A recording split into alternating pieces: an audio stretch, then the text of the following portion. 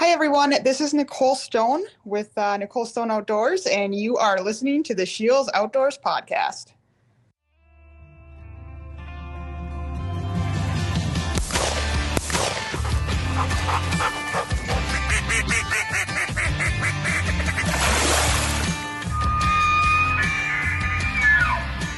Welcome to the Scheels Outdoors podcast, your source for information on hunting, fishing, and all of your outdoor passions.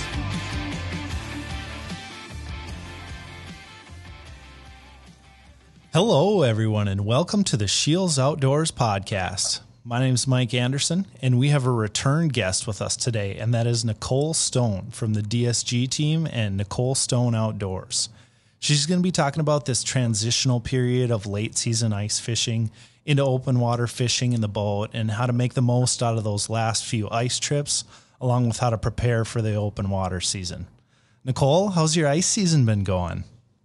It's been crazy. It's really been great. I got to start the season off pretty early. So in November, hit a lot of, the popular bodies of water like Red and Lake of the Woods that are really good early ice, especially Red in that November and early December timeframe. And then Lake of the Woods, as we got into December, gotten some very quality fish up there.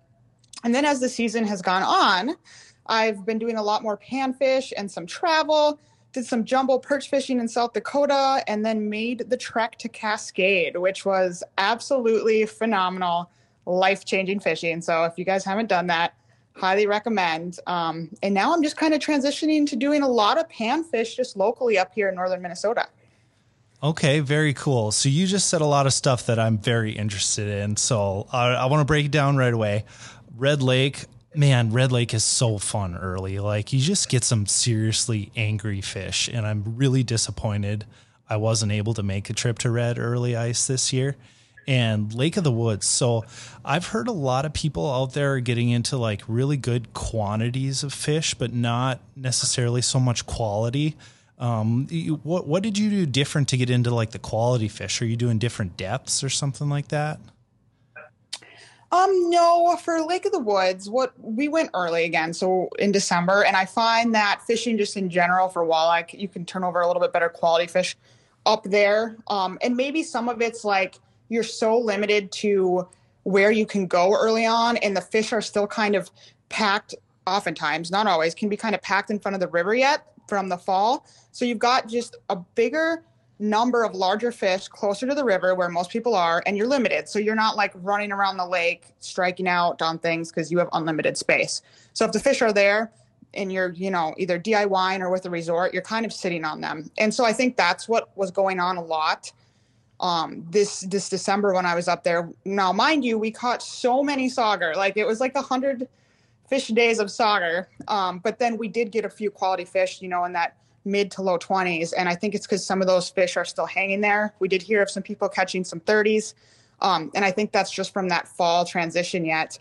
But one of the coolest things we experienced was while doing a Midwest Outdoors episode with Greg Jones, my friend Megan was with, and she pulled up a sturgeon, and then back to back, he pulled up it would have been mid 50s to maybe 60-inch sturgeon through the ice hole. And that was probably better than any walleye we caught those couple times we made it out there. Oh, that's wild. Like, how long does it take to fight one of them fish? His took an hour and a half. That's just wild.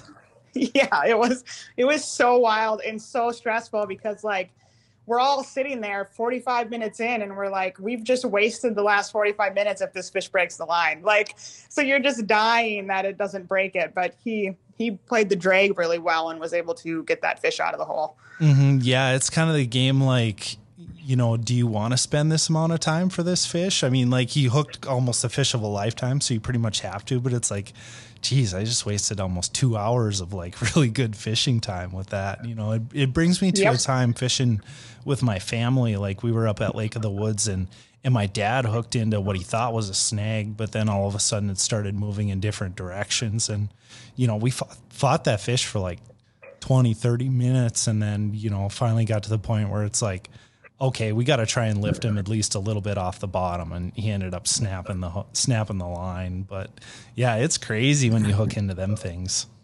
It is. And like watching him get that giant was like it's so much dead weight when they stop fighting. Like, you nailed it. It's just dead weight. So then it's just trying to reel up and hold it up and just get it up. And I'm not sure I could have done it like with enough arm strength, but those guys were strong enough where they could like take turns, and one helped him get out of the hole. And then the other got, Greg was just sitting there reeling and trying to hold it and reeling and trying to hold it for that same reason. Like, it's dead weight, and that's the only way you can gain any ground. Like, you're spending 30 minutes just doing that after fighting the fish. So that's crazy. Nuts. So one thing I'm wondering with that is, like, did you have to drill more holes like mid fight, or how does that work?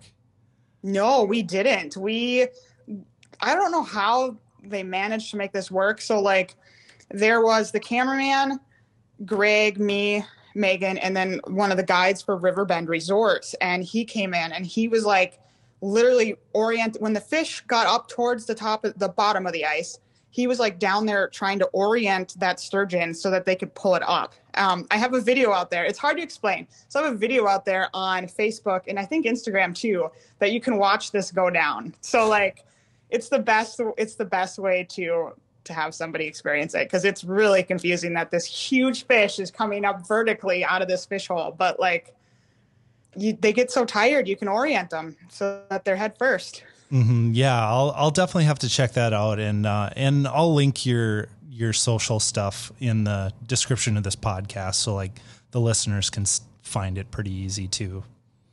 Awesome. Yeah, it's wild. Yeah. Another wild thing you talked about, Cascade. That is like definitely on my bucket list of fisheries. I mean, they've got some jumbo perch out there that like don't even look real. Yeah, it was insane. So like, I've seen so many people go out there and do this amazing adventure. And then my best friend and one of my fishing companions, Anna on Ice, she actually moved to Boise this last spring. And so we've had it on our list since then that we're going to do Cascade together. And so me, her, and our third friend, Erin Howard, us three girls went out there and we rented a snowmobile, and Anna had done a little homework and we set up on a spot she really liked and we just hammered them. Like, we got numerous 15s. One was like, we called it 16, but on a bump board, it was maybe a hair shy. And then, tons of 13s and 14s. It was just wild. Like, when you're talking about perch and you're like, oh, I caught another 15-inch perch, it's just kind of mind-blowing. Yeah, mind-blowing is definitely a good way to put it. And, we're having a Scheels store out there in Boise, Idaho. It's coming in 2024. So I think I'm going to have to make a trip out there, check out the new store, and do some fishing out on Cascade. Oh, you will not regret it. And the views are just a huge bonus. Like, it's gorgeous out there. Oh, I'm sure. It's definitely a little different than the whole North Dakota scenery. Yes, it's very different. Yeah. And then, so you mentioned like your transition into a lot of panfish lately. So what sort of, do you have any tips for the people on how to make the most out of this like late season ice fishing? Yeah. So what I like to do this time of year, as we go into late ice, come especially March and even early April, as many places will still have ice and pan fishing's open pretty much everywhere, is go deep. And I think a lot of people think of late ice and they start thinking of like shallow water fishing and weed lines. But what I found, especially with crappie, bluegill a little less, because they like to hang on to weed edges a little bit more, I found. But crappie will go deep, and they will go deep, especially in the evenings, all the way through the end of ice out. And it's something where once you find the deep bowls, you can mark some zooplankton. It's almost a gimme. Like, you can go out at 5 o'clock and go crush fish every day. It's just incredible. The days are long, the weather's warm, the fish are really predictable. And especially with crappie fishing, I find that deep water connection really being important as we go into the late part of the season. And the thing about that is with the plankton, so zooplankton are these like small little animal type, they're in the animal category, but they're just small little, plankton that feed on phytoplankton. So they're small little animals that feed on essentially microscopic plant plankton, and crappie love them. So they're like super crucial to the food web, but they're just a popular food for these fish come late season, especially when it's tougher to find fit food for them or the minnow patterns are different. So like having that zooplankton down there, which looks like just a bunch of noise on your flasher. Most people think it's just a noise problem. Yeah. But it's all plankton. They just feed on that, and they're almost always going to be there. That's the connection. Like, it's easy fishing. Okay. Hopefully that all makes sense. That was a lot of words. It definitely does make sense, but I do have a question for you on that. So like when you see that zooplankton, it's generally, like towards the bottom, and, crappies are usually like suspended and upward feeding fish. So like, do they drop down and feed on that zooplankton, or what happens there? Yeah, both. So I think they suspend right on top and maybe feed on other things feeding on the plankton. But a lot of times I find them right in the plankton. If you're using a traditional flasher, you almost can't tell that they're in there. That's like the problem. And so most people will pack it up and be like, I'm out. But if you have, especially like a lot like live imaging, like live scope, you can detect those fish in there. And what you'll see is how many are actually in the plankton eating. But if you had a traditional flasher, you're just not going to be able to see it. So like, I mean, if they transition from the top in and out to feed on and off, very likely. A lot of them just come cruising through the plankton. And sometimes I think they also feed on things that are feeding on the plankton. So it's just kind of that food connection, like the fish follow food. So if you can find their food source, they're going to be around. Yeah, that makes a lot of sense. And like traditional flasher, when you're in that sort of situation, I would assume that, it's a good bet to just keep your lure right on the top of that plankton, and there's going to be crappie roaming sooner or later. Absolutely. And something so like we were out last Saturday and we just crushed them. Same thing. We went to the deepest part of the lake, marked a bunch of plankton, and before you knew it, the crappie were in there. And what we did was actually, because we saw them in the plankton, we dropped our jigs down there. And even though we couldn't see ourselves a lot of the time, because they're in there feeding, if you do a slow and steady raise up, you can almost always pick them off. So like it's even if you don't have a flasher that's working, well, you have it and it's just a bunch of noise and you're frustrated, just take a breath and put your jig down from the bottom and do a very slow and very consistent raise. And you'll be surprised, if you're very patient, how many fish you will catch just by focusing on technique instead of getting really obsessed with the technology. Mm-hmm. Yeah, that makes a lot of sense. That's actually one thing that I saw you talk about in a recent YouTube video was that. So how's the whole YouTube thing going for you? So you're putting out quite a bit of content lately. Yeah, thanks. I do like YouTube. I mean, it's definitely not my biggest priority because I'm on so many other platforms and I do other things with my business and other parts of the fishing world. But I do enjoy putting content out there when I can, either to share an experience or to just share fishing tips. Like that's probably been the most rewarding part of it, is whether I have a boating 101 video out there that's just blowing up and people love it because it helps them. Or like a simple crappie tip video where people are like, hey, I just went out and tried that and I turned over a few more fish. I'm like, well, I mean, that's what it's all about, right? Improving fishing for other people, improving the experience and growing the sport. Yep, exactly. And, Shields has been kind of getting into the whole YouTube game a lot more too. And it's super rewarding to see people's comments like, hey, I tried this and, it helped me, like that's really what it's all about, is like helping others and showing your enthusiasm and getting them to enjoy it too. Absolutely. It's great. And I think the more value focused YouTube content out there, the better, because it's just going to grow the sport of fishing. And that I think helps everybody. Yep. 100%. So we talked about panfish and crappie for late season. Do you have any late season walleye tips for people? Not particularly, just because I've spent most of my life fishing Minnesota and that shuts down here really soon. I know like you guys out in North Dakota, you're still good to go, but here, end of February, it's over. So then we just do panfish through the end of ice. And then what we can do on the border waters is still fish, I guess. Like, essentially Lake of the Woods is still going to be open for walleye for quite some time. But what people start to focus on is open water, the river fishing. That comes up in March on a good year, maybe April on a tough year. And that gets everybody more excited, I think, than ice at that time. Yeah, I'll agree with you there. You just been sitting on the ice for a long period of time and it's like, yeah, I'm ready to get the long rod out now. Oh yeah. And I mean, it's like I love ice fishing. I just love it, especially when the days are nice and you can sit out in the sun.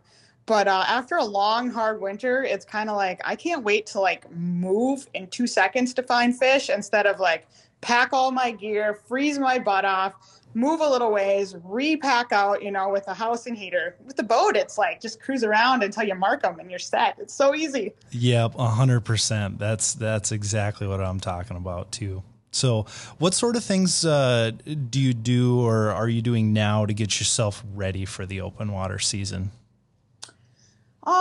For me, most of it is just making sure like a lot of people do this in their own garage and at their own place, but I'll take my boat to the dealer, make sure everything is, kind of up to par, make sure any issues that I had in the fall are resolved, check my electronics, check batteries. It's nice when you can kind of bring it to a dealer and it's a one-stop shop for that stuff. Yeah. And then other than that, it's just rigging rods and getting ready. And I think one of the biggest things is, like, as you guys know, it's going to be river fishing for most of us for a while. And it's just watching the weather and waiting, because you don't need a lot of late in the year when the sun's strong. You don't need a lot of warm weather days to open up the river. So you can be literally river fishing, the same day you're ice fishing, because that's that great. Like, that's the joy of spring fishing. Yeah, that's a little bit crazy to think about, especially like if you're talking Rainy River or something like that, Lake of the Woods. You can go and fish on a boat and, catch some potentially really, really big fish. And then you can, go on over a little bit farther over, and then you can hop onto the ice and you can go ice fishing the same day. Yeah, it's wild. Like, I think we'll have a pretty late ice season here, but it's not going to stop us from jumping on Rainy the minute it opens up, which hopefully happens in March. So not far off. Yeah, absolutely. And there's no excuse for this, but I've never fished the Rainy early. And I've always been really interested in it, but just never have yet. What's your sort of strategy when you go up there in that early part of the open water season?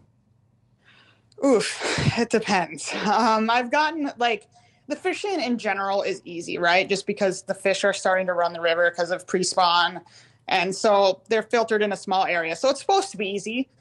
But especially with the lower river levels the last couple of years, it's been different. Like, normally I would look for inlets, push up against the banks, but it didn't work out that well for me this go around. So what we did, like, this last spring. So what we ended up doing instead, which again, thank you, LiveScope, we went out to the deeps because we were kind of frustrated. What we were, pitching shallow jigs was not working at all for us like we thought it would.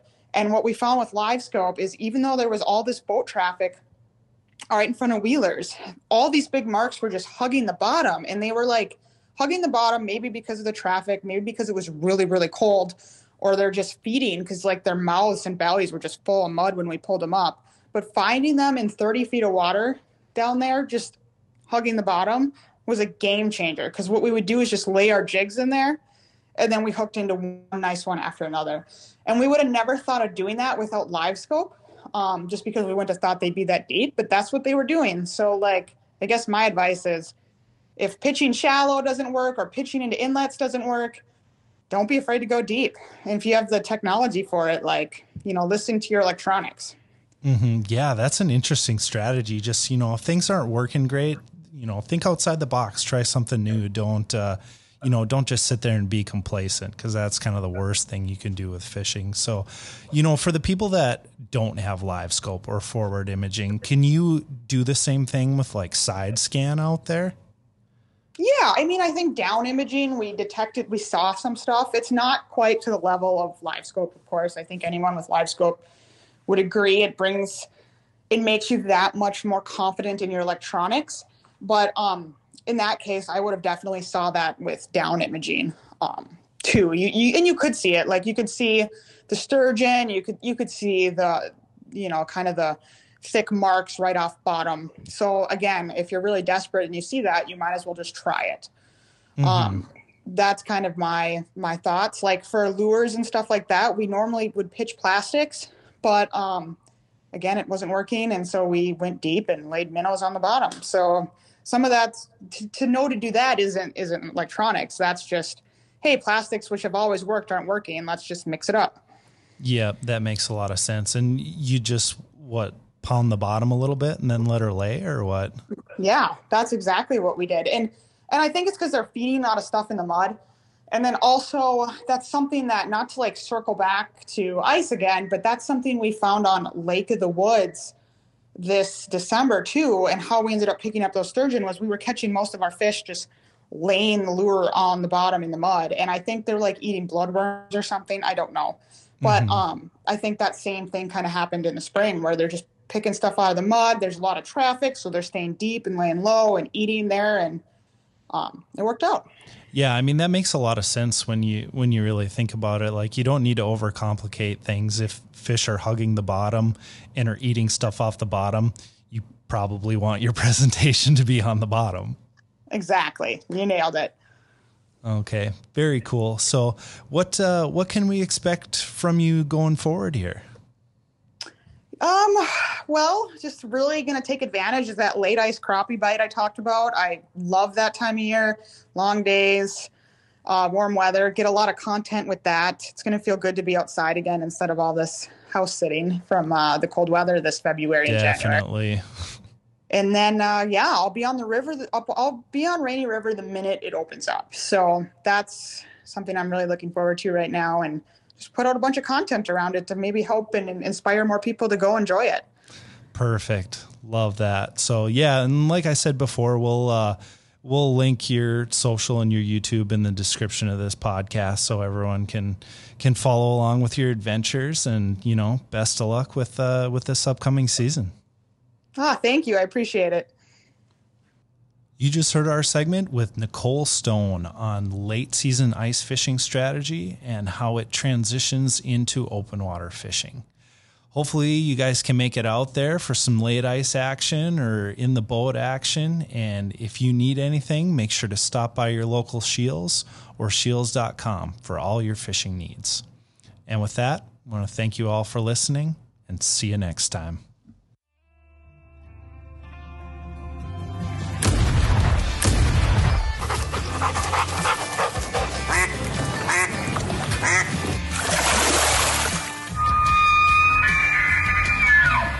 Thank you for listening to the Scheels Outdoors Podcast. Stay tuned for future segments and visit our social media pages, Scheels Outdoors on Facebook and Instagram, for daily updates.